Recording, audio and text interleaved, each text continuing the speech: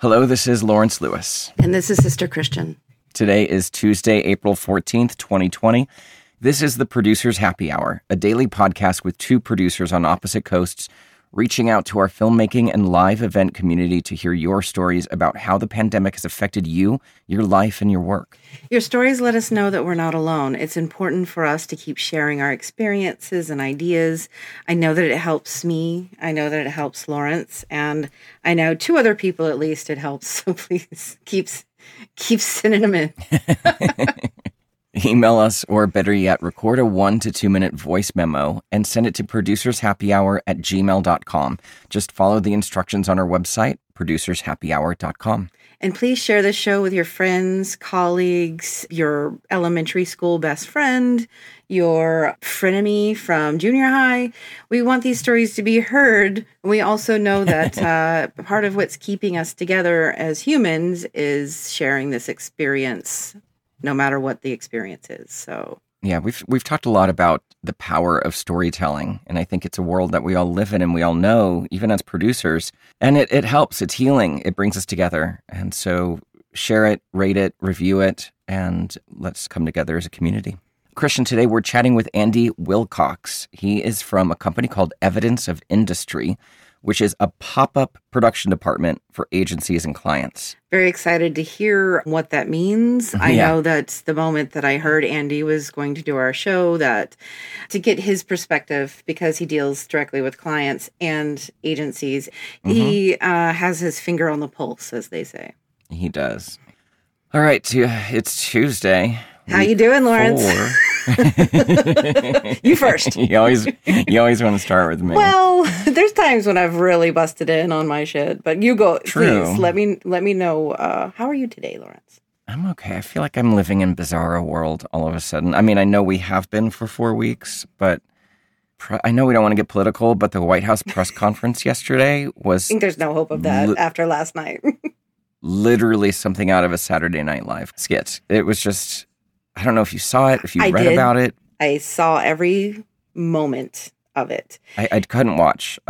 So I saw it happen and I turned it off and then I just read recaps. But it's as much as I did not want to watch it, I was just like completely in disbelief a little bit. And I don't know why it keeps surprising me. And I hate it when I say, can you believe this? And they're just like, oh, well, it's been happening.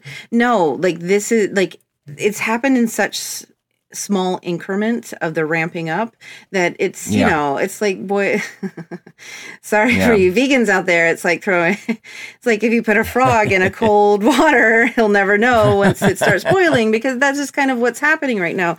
This is pretty big. I don't know if you've seen any of the texts today either. No. How he's what do you mean, texts? No, the tweets where he's calling governors mutinous. Now, forgive me if I'm wrong. He turned all of this over to the governors because he said it's their job. We'll support you. But, you know, it's not our job to help just the backup. Supply all this. They're just the backup. We're your safety net. And now it's like, well, they've been mutinous and going rogue on their own. It's like, what? It's premium manipulation.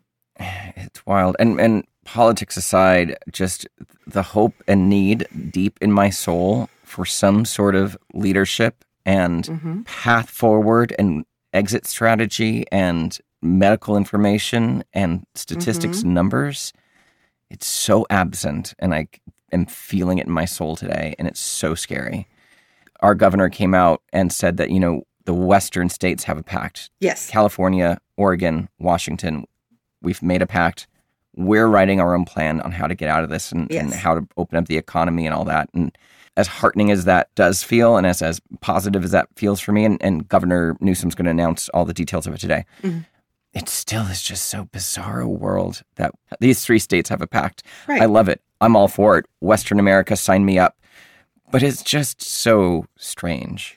It is so strange that it has to come to this. We over here in the Northeast came out with a pact as well, but that's starting to feel as though it's us against them, which I never want. I was watching the press conference, and I was thinking to myself, like, he speaks with such, he meaning, you know, the big guy, he speaks with such conviction as if he is completely and totally right, I could see where somebody could buy into that crap.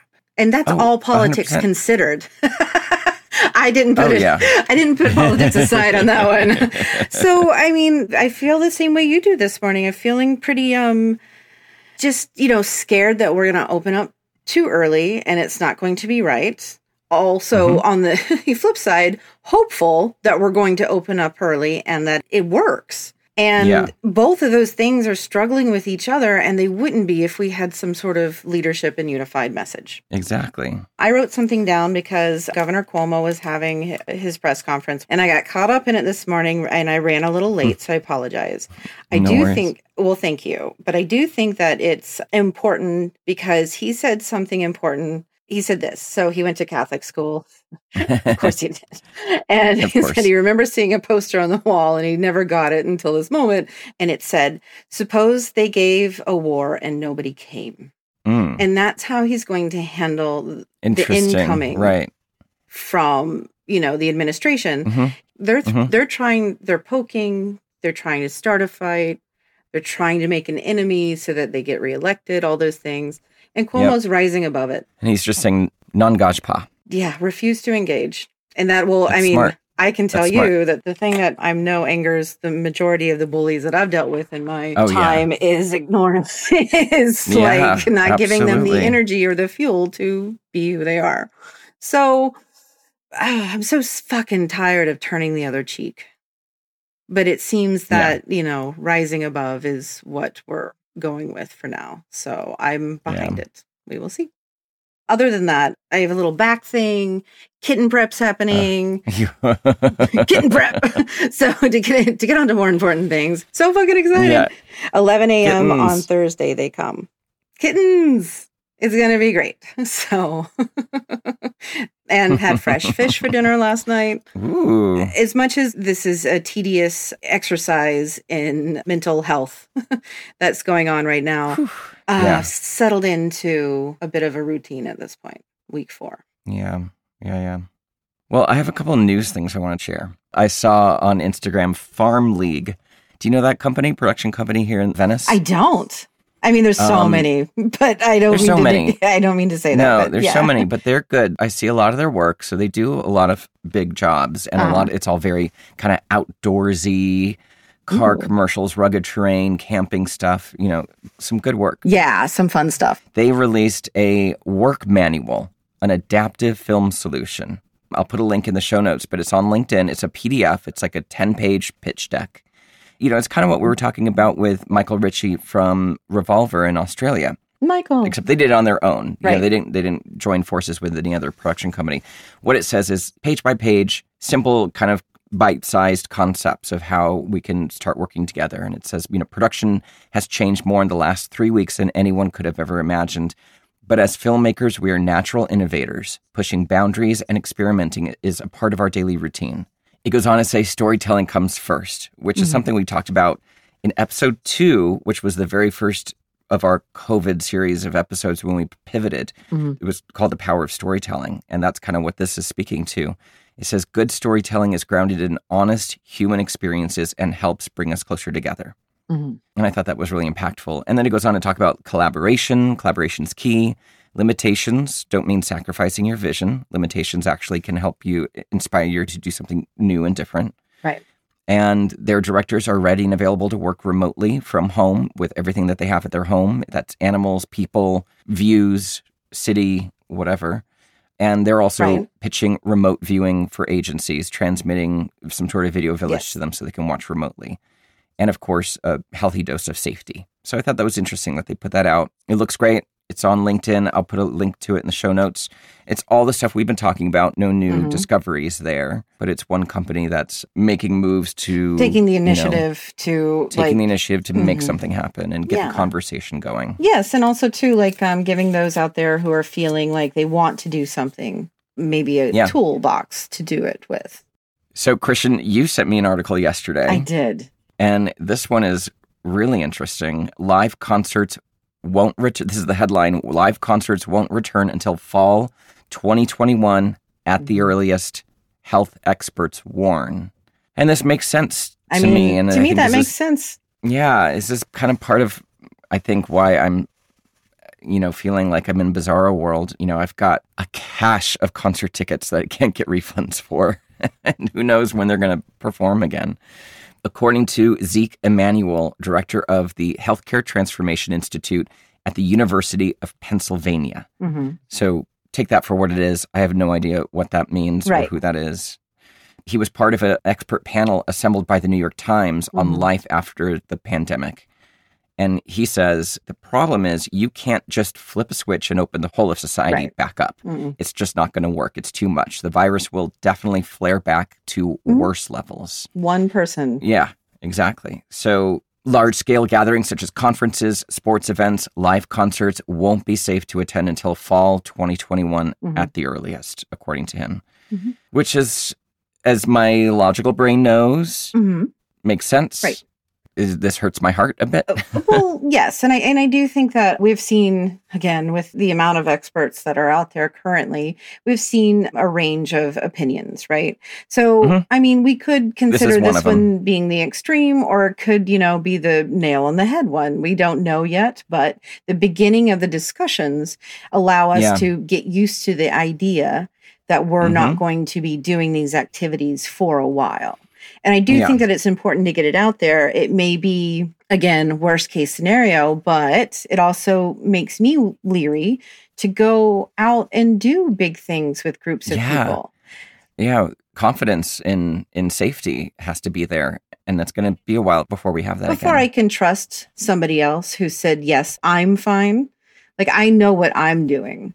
Right. Yeah. And I would trust myself to go to something because I know exactly what I'm doing and what I've been exposed to. I have no idea what they have. Yeah, exactly. Yeah. So, I think it's just food for thought because I think this is the beginning of the discussions of us, whatever our life is moving forward. These are the discussions of how it's going to be different. And I think it's important. During all this madness, I was beating a experiential project and there was talk of like, oh, we're going to push it maybe to August, September. And I was just like, even that first week, I was like, that sounds ridiculous. I don't see how that's possibly going to happen. And he even said it, people are saying they're going to reschedule conferences and graduation events for October 2020. And this guy, Zeke Emanuel, says, I have no idea how they even think that's plausibly possible. I think those things will be the last to return. Realistically, fall 2021. Yeah. So I know a lot of people are disappointed that they did not get to celebrate those things the way that they thought they were going to, but those people are also have their lives and hopefully their health. So the trade-off, I feel, is hurtful, but also positive. Yeah. So yesterday we had a viewer question that was sent to us via email, and it was Erica Monhay. She was asking about what sick leave in California means and what employees can do. Yes. So Lawrence did research on it. Thank you very much, Lawrence. Since I'm here in California. Yeah. And we have a detail of how it's accrued. What my question, I guess, still is, can an employee use California paid sick leave due to the COVID illness? Yes. The California sick leave thing is something that started in July 1st of 2015.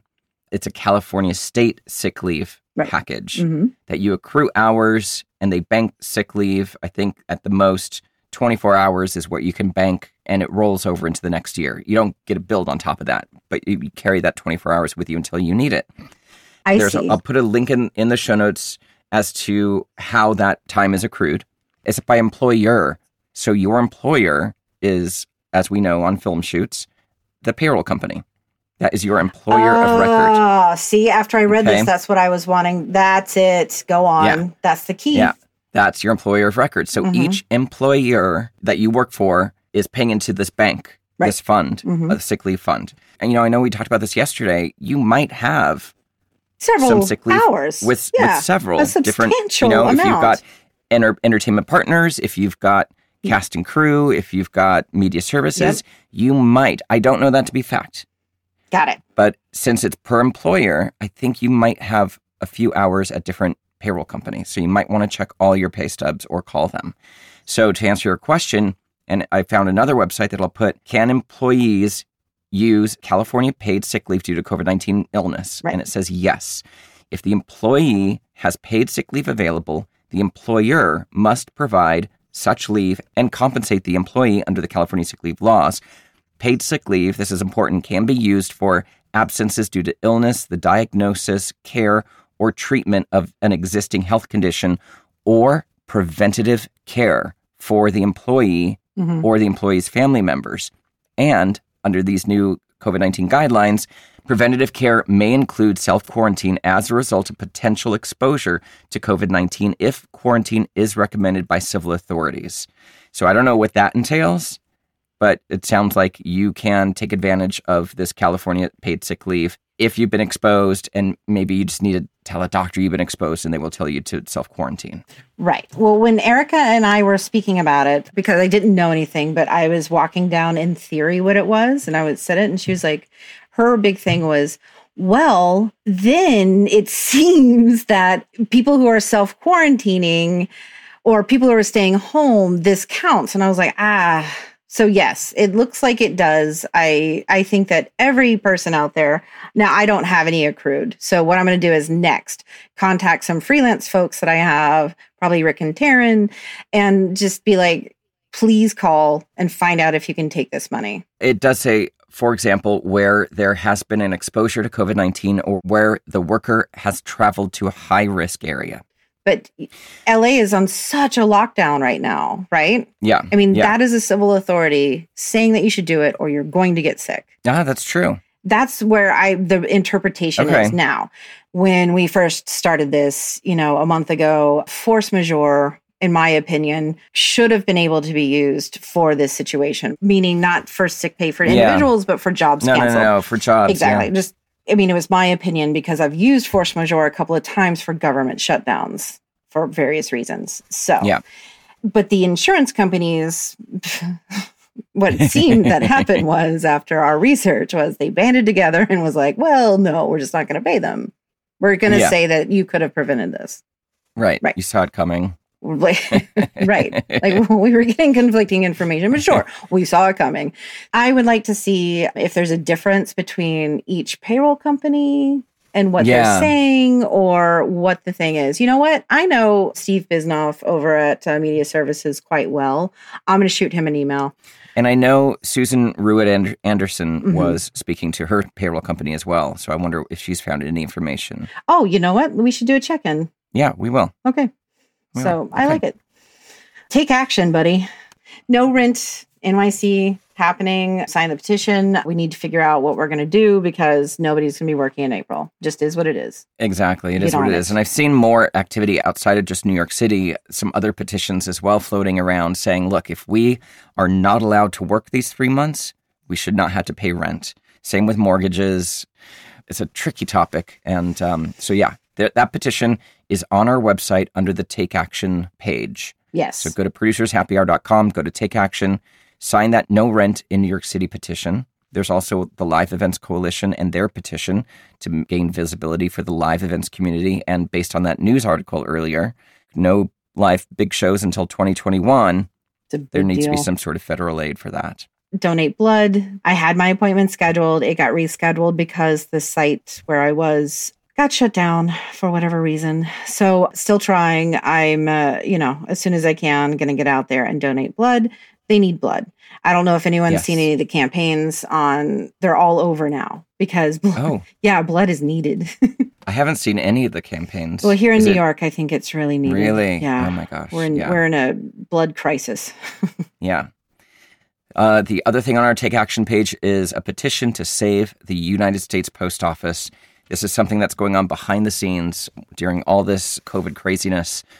Some members of Congress are trying to privatize the post office, which means your $3 to get your medication sent to your home or one of your loved ones, it could be $15 by the end of this year if they are successful in defunding the post office and shutting it down and privatizing it. And the other big aspect of that is it will severely impact vote by mail, which we now know is really important. The president can do it. He says he's allowed.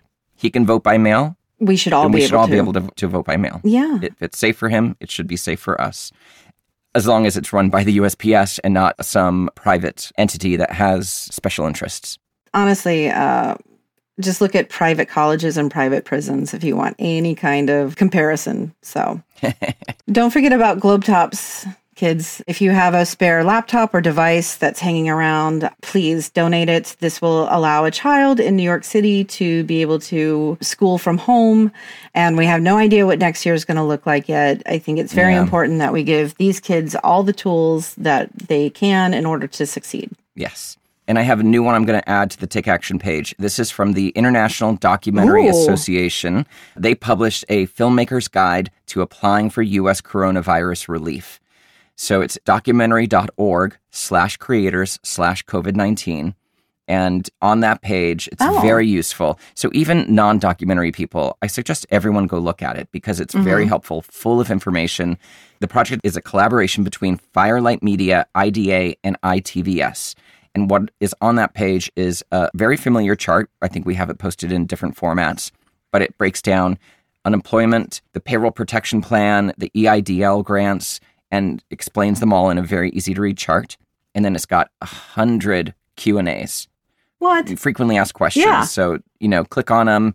I'm sure you can probably find answers to your questions there. It's a really helpful page. So I'm going to put that link in the show notes as well. I mean, I'm going to do that the moment we're done. All right, should we get on with our interview? Yes. Okay.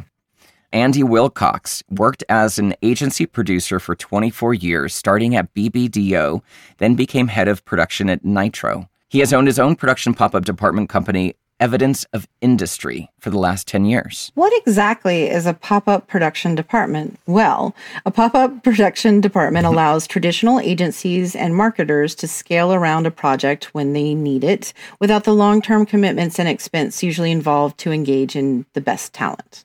Let's take a listen. Thank you so much for joining us today, Andy. We really appreciate it. So we'd love to find out how you're doing personally, check in on you. How's your family? Actually, where do you live? Actually, I live in New York, the Upper West Side, actually.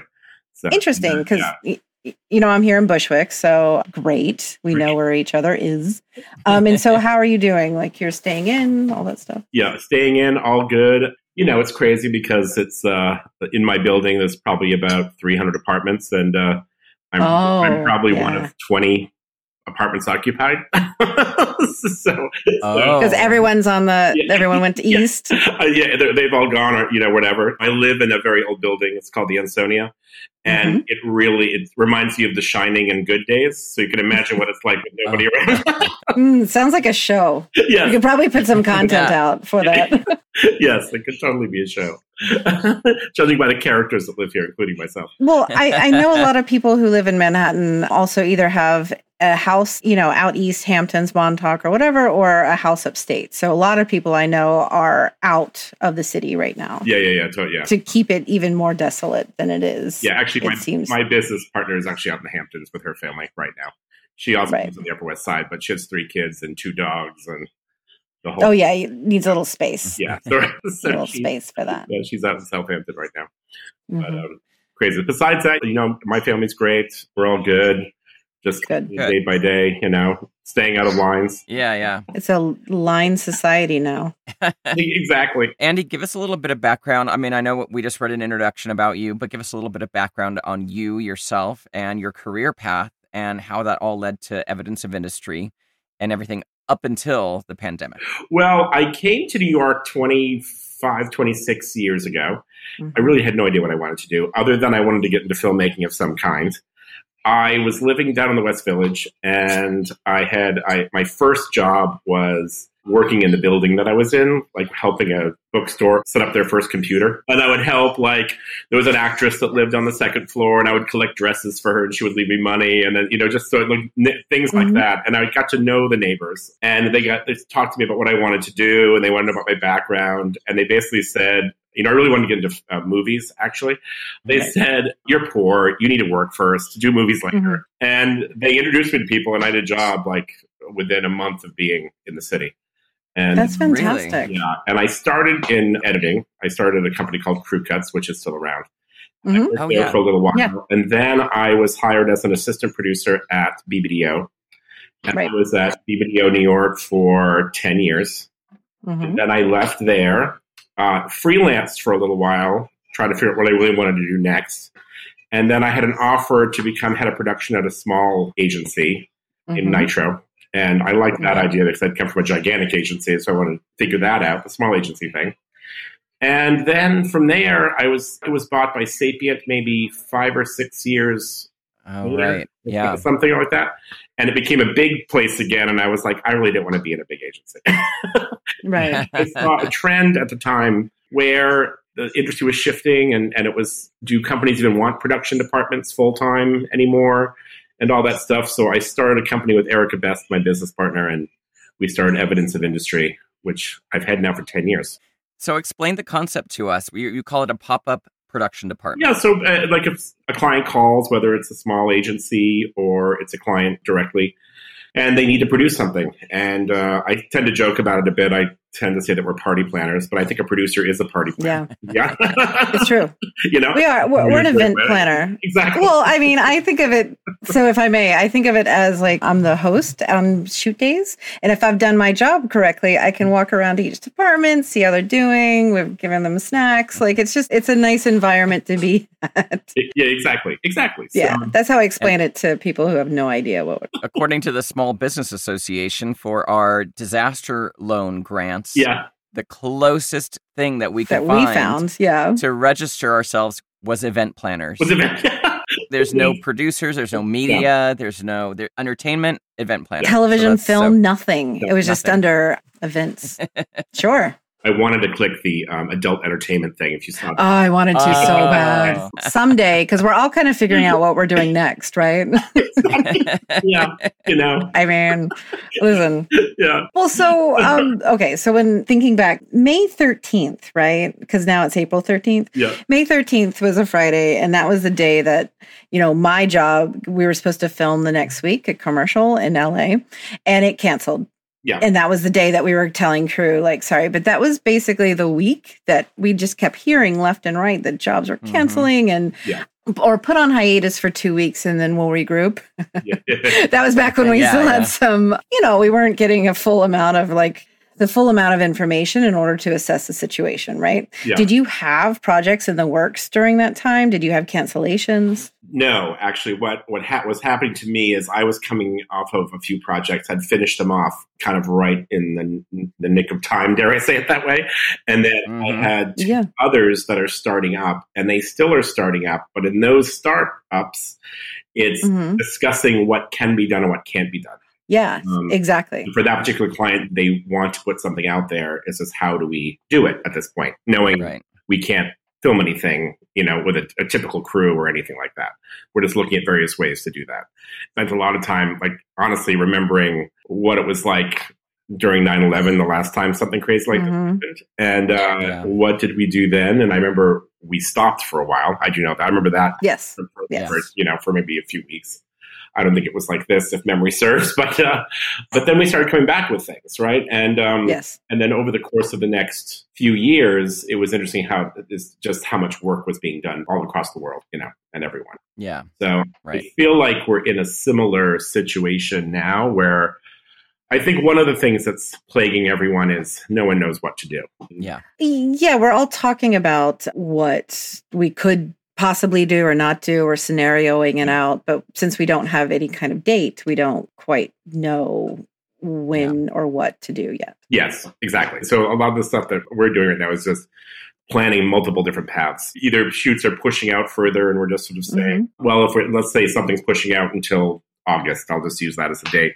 We don't know what the world will be like then. We don't know if we'll be able to be in a situation where we can have more than 20 people in a room at the same time, So trying to come up with concept, what does that look like if we only have 10 to 20 people? Or do we go in a whole different area where we don't need people at all except for a voiceover? Do we do something with animation or things like that? So it's that's the big thing as a producer we have to sort of think about. As an agency producer, it's like thinking about the project in multiple different ways and presenting those options and following those options through, as opposed to going back a few months. It was like you sort of picked a lane early and sort of went down that lane.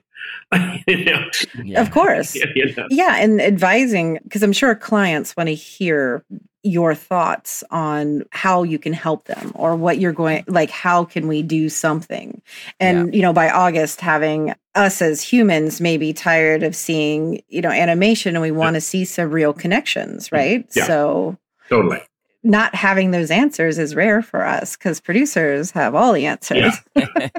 Well, I think you're seeing things already where there's a lot of self-filming going on. Yeah. It's funny. It crosses my mind every day is how do we make self-filming look great? Like, do we have to send everybody lenses for their phones? Do we send everybody a 3-point lighting kit with some instructions? Like a diagram? Mm-hmm. I actually had these conversations. There was a possibility of doing something like this. Yeah. It's problem solving, Going back to the party planning thing, how do we throw this party? How do we throw this party? In a safe environment where everybody gets what they want. So, exactly. I mean, it's kind of... I shouldn't laugh about it. It's true, No, I mean, it's not that you're laughing about it, Seth, that there's nothing we can do. So all we can do is talk about it. Yeah, totally. Mm-hmm. Exactly. So, I think we're just in that mode. I think personally, as a business owner and somebody who does like doing this, I love trying to figure out new ways to do things. And this is definitely affording the time to do that. I don't think I'm coming up with anything yet that's going to radically change the world of cinema. But, so that I spend a lot of time just sort of, thinking about that. The interesting thing about what's happening right now is, as a producer and my background, which I came from a very different time in advertising, like the 90s was like a distinct time in advertising. The 2000s were a very distinct time in advertising. Oh, it was so nice. And I always knew even back then that I think creative people's best thinking is not being locked in an office. And so working from home is not a new thing for me. So I'm not experienced that for the first time, but that's a good thing. I think we can actually come up with a really great ideas and concepts within the confines that we're in right now. Hard to relate my belief system to creativity. Sorry to go on a tangent right now. I believe that really good creative has many confines to it. Look at music by Bach. Great example of that. We still know his music to this day. And that person was writing under a religious regime that was very strict, a chord progression that was very restricted, and instrumentation that was very restricted. Yet out of that came music we do many years later, So I feel like with filmmaking, it can be the same thing. And I've always felt that, actually. I always felt like having everything at your fingertips doesn't necessarily bring the best piece out to the world. Innovation is born out of necessity, right? Yeah, so you put specific confines on somebody and you have to get creative. That's when some people do their best work. Exactly. So maybe that, we might see some beauty come out of this in terms of that. Yeah. It sounds like you've actively been having conversations with some agencies and some clients, are you? Yes. Yeah. Agencies, clients, production companies, like every day, I think it's filled with at least 2 or 3 conversations around, really either what's happening, what we think could happen. Like we talked about earlier, everything from, how could we film something as it starts to unfold to what are the implications, what are the risk implications that we're going to run into in filming or, in the future, in the next even 2 years. Even if we do have ability to put a crew together, what will that crew be required to provide? I.e., like whether it's your immunization record, dare I say, right? Where have you been? That kind of your travel history. Yeah, and insurance is going to shift everywhere. Oh yeah, and risk management is going to be a big part of it. I think if I were to talk about clients, for the most part, their head is in the risk management mindset more than anything. I think in the creative side of it, it's more like, how do we get it done? Granted, there's a risk, and they know that, but it's like, how do we do something? So it's kind of all over the map. But I feel like we're in the midst of it, and every week my conversations shift slightly. And I think in the near future, regardless of what happens, things will start to unfold, I think, in ways. Yeah. People will want to do things. I mean, everybody's watching TV now, dare I say that? I mean, that's true. I mean, it is. Well, Lawrence finished Netflix last week. Exactly. Sorry, I keep telling on you, Lawrence. I finished Netflix. It's done. He's moved on to Amazon. So I'm fascinated, and I want to know how production insurance is going to react to this moving forward, or agency insurance. Yeah, you know what I mean? I think that, and this will take some time to figure out, but I wouldn't be surprised if workmen's comp goes up a lot. Yes. I hope so. Yeah, and that'll sick pay. Thing, I don't know how shoot insurance are really going to go and what they will and won't cover. That's going to be right. Mm-hmm. I have a really good friend of mine who works for one of the big insurance companies, not in production, but in just general. And so I idly hear all the time the shifts that are happening there. He'll talk openly about his calls. And so I'm thinking to myself, like, oh my God, are we going to be dealing with the fact that our production insurance could quadruple in price? Yes. Yeah. I think so. I hate to say that, but it's like, we could face that. I'm sure we're going to see an increase of something. Yeah, for sure. We also, we've been talking about it. We also think sick pay is going to be a thing, and it's going to be as it should. Yeah. But it should be just something that is built into a budget moving forward. Yes. Yeah. And we'll figure out how to do it. But, we want everybody to be safe. So if you're feeling sick, you should stay home. Yes. The incentive to stay home is that you don't get penalized by not working. Right. Exactly. So we talked about 9/11. That was only a few weeks of us being down and then coming out of it. I mean, I was down for a considerable amount of time. It's the first thing I thought about as well. The same thing that happened back then. We got shut down and then we're going to be back. But obviously, this is a different situation because we're not going to go back immediately. It's like the switch just isn't going to come on and, okay, now we're back and here's a crew of 85 people in a 1-bedroom house. Right. That's not going to happen. That's a lot of the conversations I'm having about this. Let's say it starts to open up and then I can see another time that we haven't seen in a long for a while, which is you hire a director and you send them off to shoot the thing, and you agree to shoot what you're going to shoot, and you trust them. I didn't realize when you said fantasy, we were going down a road of like exactly, and if we were rebuilding society. Then exactly, they have to deliver the goods, right? And then then it's put together and. Oh, God forbid if, in the United States anyways, if a director edits something. Forget about it. Director's cut. Or puts the first cut together, So then here's a follow-up to that is how the industry evolved, right? Mm-hmm. And what we were all, the type of, structure that we were working under up until March, right? Yeah. Do you feel that people have gotten used to that, meaning clients and, agency folks? Do you think there's a space to allow for the change? Or do you think that we're going to be required as production people to try our very best to do it exactly the way that it was before, which I don't think we're willing to do, but I'm just asking. No, I don't think we're willing or able to do it the way we did it before. No, exactly. Okay. Future. I'm not saying 10 years from now, there aren't certain productions that are mirror what's been happening, but I can see for the probably next few years, dare I say that it'll be just a very different kind of approach to it, and to achieve the same things that we've been getting, just done in a slightly different way.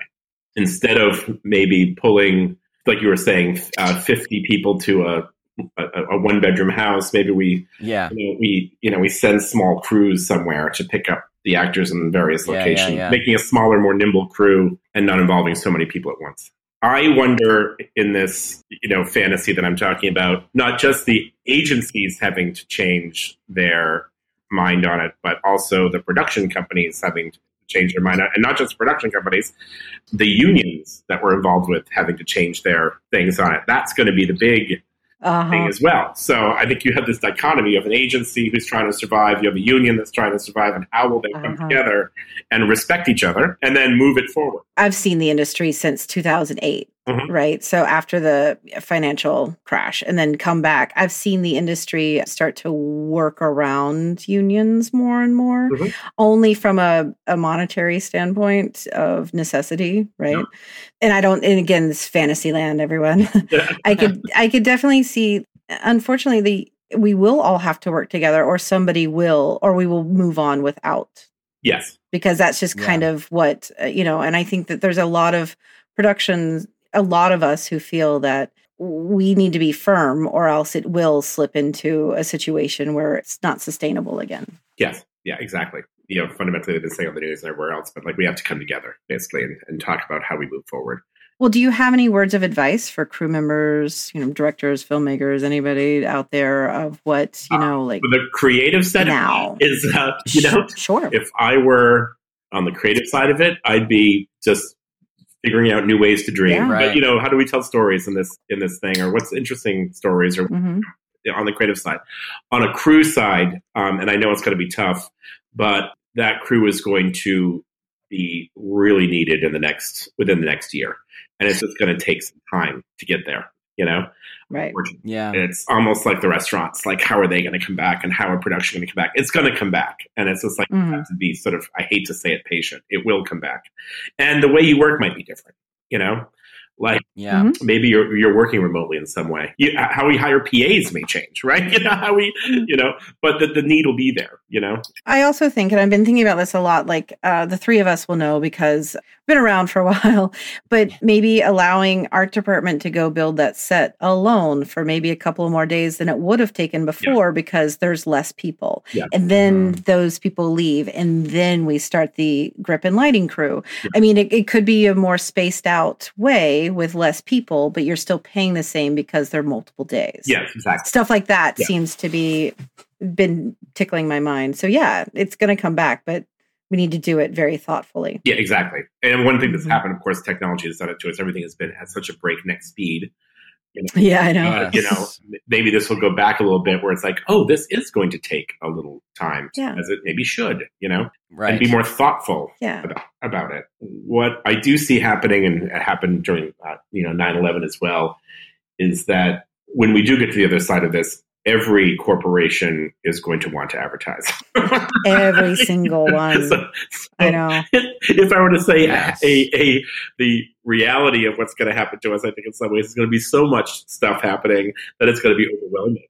My busiest, I mean, I was always busy in the 90s, but like it went really nuts after 9/11. Really? And I had a nonstop run. 2000, late 2001, 2002, 2003, which it was a total burden, So I see this similar thing happening where all of a sudden it's going to be like, wow, like it's going to be, a big rush to get a bunch of stuff out. Not just in our industry, but in every industry, to be honest. Yeah. I also think we may find that certain parts of the country will open before other parts of the country. And I think we as producers and whatnot have to be open to the fact that we may have to film in those places and not be afraid of them. 100%. I remember having, I don't know why this story I feel is relevant to this, but it probably isn't, but I'll just say it anyway. But I remember distinctly doing a commercial right after 9/11, and we were going to be the first ones from the agency to go to LA. And there was a massive panic around going to LA. What? And that's awesome. Should we drive across country, train across country, or fly across country, right? And honestly, I hate to say this, but it was like, I was like, there's no way in hell I'm driving across country. I'm getting on that goddamn plane. You had to face the fear of, you just had to do it. And I think we're going to be in that situation again. It's going to get to a point like we just have to figure this out and do it. So what if we have to shoot in wherever, Oklahoma, South Dakota, Iowa? I don't care. Right. Like it's just, we just have to figure it out, And what do we have to do that? And how do we do that safely? I definitely see that happening. We're just going to have to be open and flexible as producers and production crew are. Yeah, exactly. To what it's going to look like and what's going to be required to execute what we do. Yeah. I also want to say this in this time to people, and in not just our business, but every business, is in what's happening around us, we are left holed up in our apartments or our homes, right? This is a really good time to get yourself organized, and how that's going to help in the future when it does all come flooding back, like getting quote unquote your house in order, right? And when you personally get yourself in order, you're helping your business too. Right. I think a lot of production people should think about that, or anybody who is sitting at home like, what do I do? It's like, I think maybe focus on the things, even if they're mundane, the things you can do for yourself at home, to help organize yourself, because this time will change. One thing that I have been doing is I organize my emails, and in organizing my emails, I discovered all the people that I could reach out to, and it was like, oh my god, this person or that person I saw then, or this person I worked with there, like just sort of going through memory lane, and it was kind of hilarious to do that. And then I writing a list of like, oh, here's all the people that I should reach out to just to say hello. I haven't seen them in forever, and see how they're doing, and in doing that for me personally, I've realized we're all in the same boat, so we're all going to get out on the same boat, right?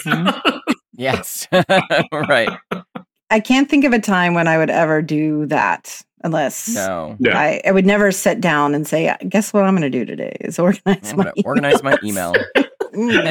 So you're right. Take the time to do the things that you've put off. Yeah. Because we are a freelancer or busy people. I mean, I think that's a great advice. Yeah, totally. Andy, I have one more question for you. What are you looking for? And this kind of brings us back to a personal check-in. What are you personally looking forward to when all this is over? And I know it's going to be over in stages, but when we can go back out and be together, and it could be something as simple as your favorite martini at a bar or world peace. I don't know. What are you looking forward to? I'm going to relate it to the 9/11 thing.